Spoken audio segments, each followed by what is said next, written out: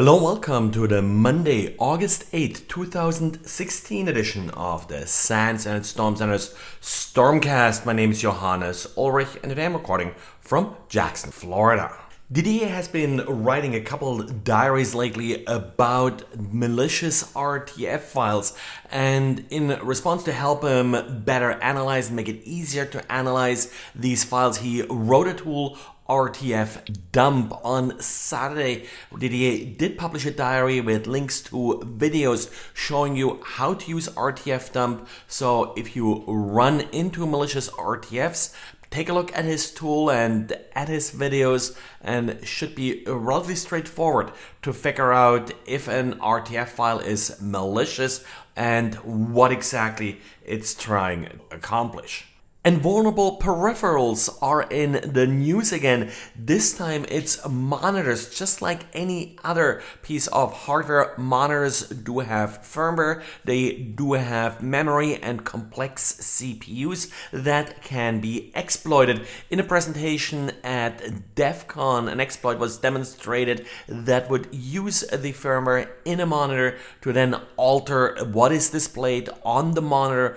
Of course, you could also then read whatever data is sent to the monitor. So lots of options here that could lead to a full system compromise without necessarily hitting the actual desktop or laptop, but instead the entire code is in the monitor where, well, usual anti-malware and forensic software can't get to it.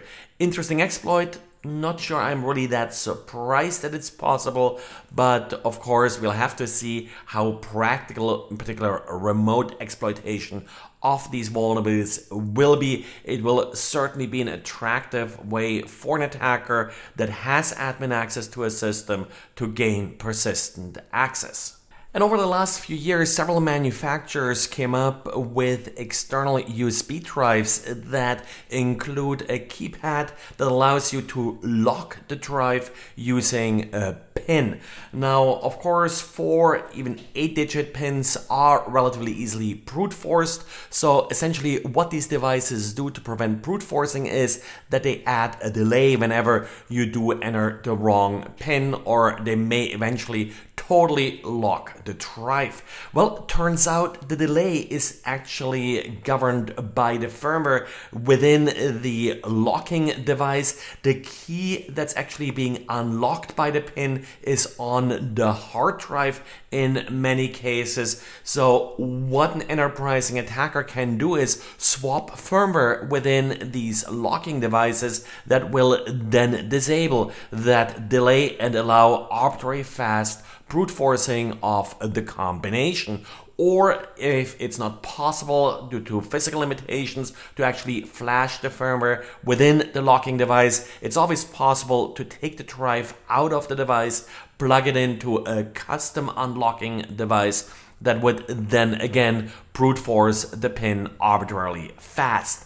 This is a little bit similar to the hack that the FBI proposed with the iPhone, where they essentially requested that Apple would provide them with custom firmware that would allow arbitrary fast cracking of the pin code that was used to lock the phone.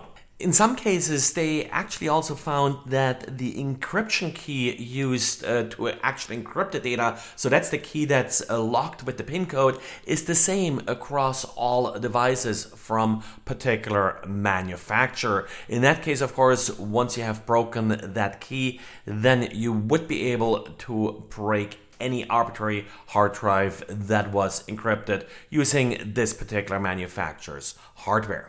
And ESET Security has a quick and simple guide telling users how to figure out which processes are using the webcam. That's of course interesting if you see the activity light on but have no idea what's actually accessing the camera. Well, the trick here is that you have to figure out what the actual device name is of the camera. You can do that with the device manager, and then you can use sysinternals or actually Microsoft's Process Explorer in order to figure out what is accessing this particular device. Probably comes in handy if you ever run into a case where you aren't sure if spyware, for example, took over the camera. Now with Process Explorer you can identify the process, but as ESET points out, you can kill it, but you can't actually easily remove it from the system, so that would be another step then. Well, and that's it for today. Thanks again for listening. And as a quick pre-announcement, we won't have a podcast for Thursday. Friday should still be okay if travel works out, but due to travel, I'll probably not be able to record Thursday's podcast. Thanks and talk to you again tomorrow. Bye.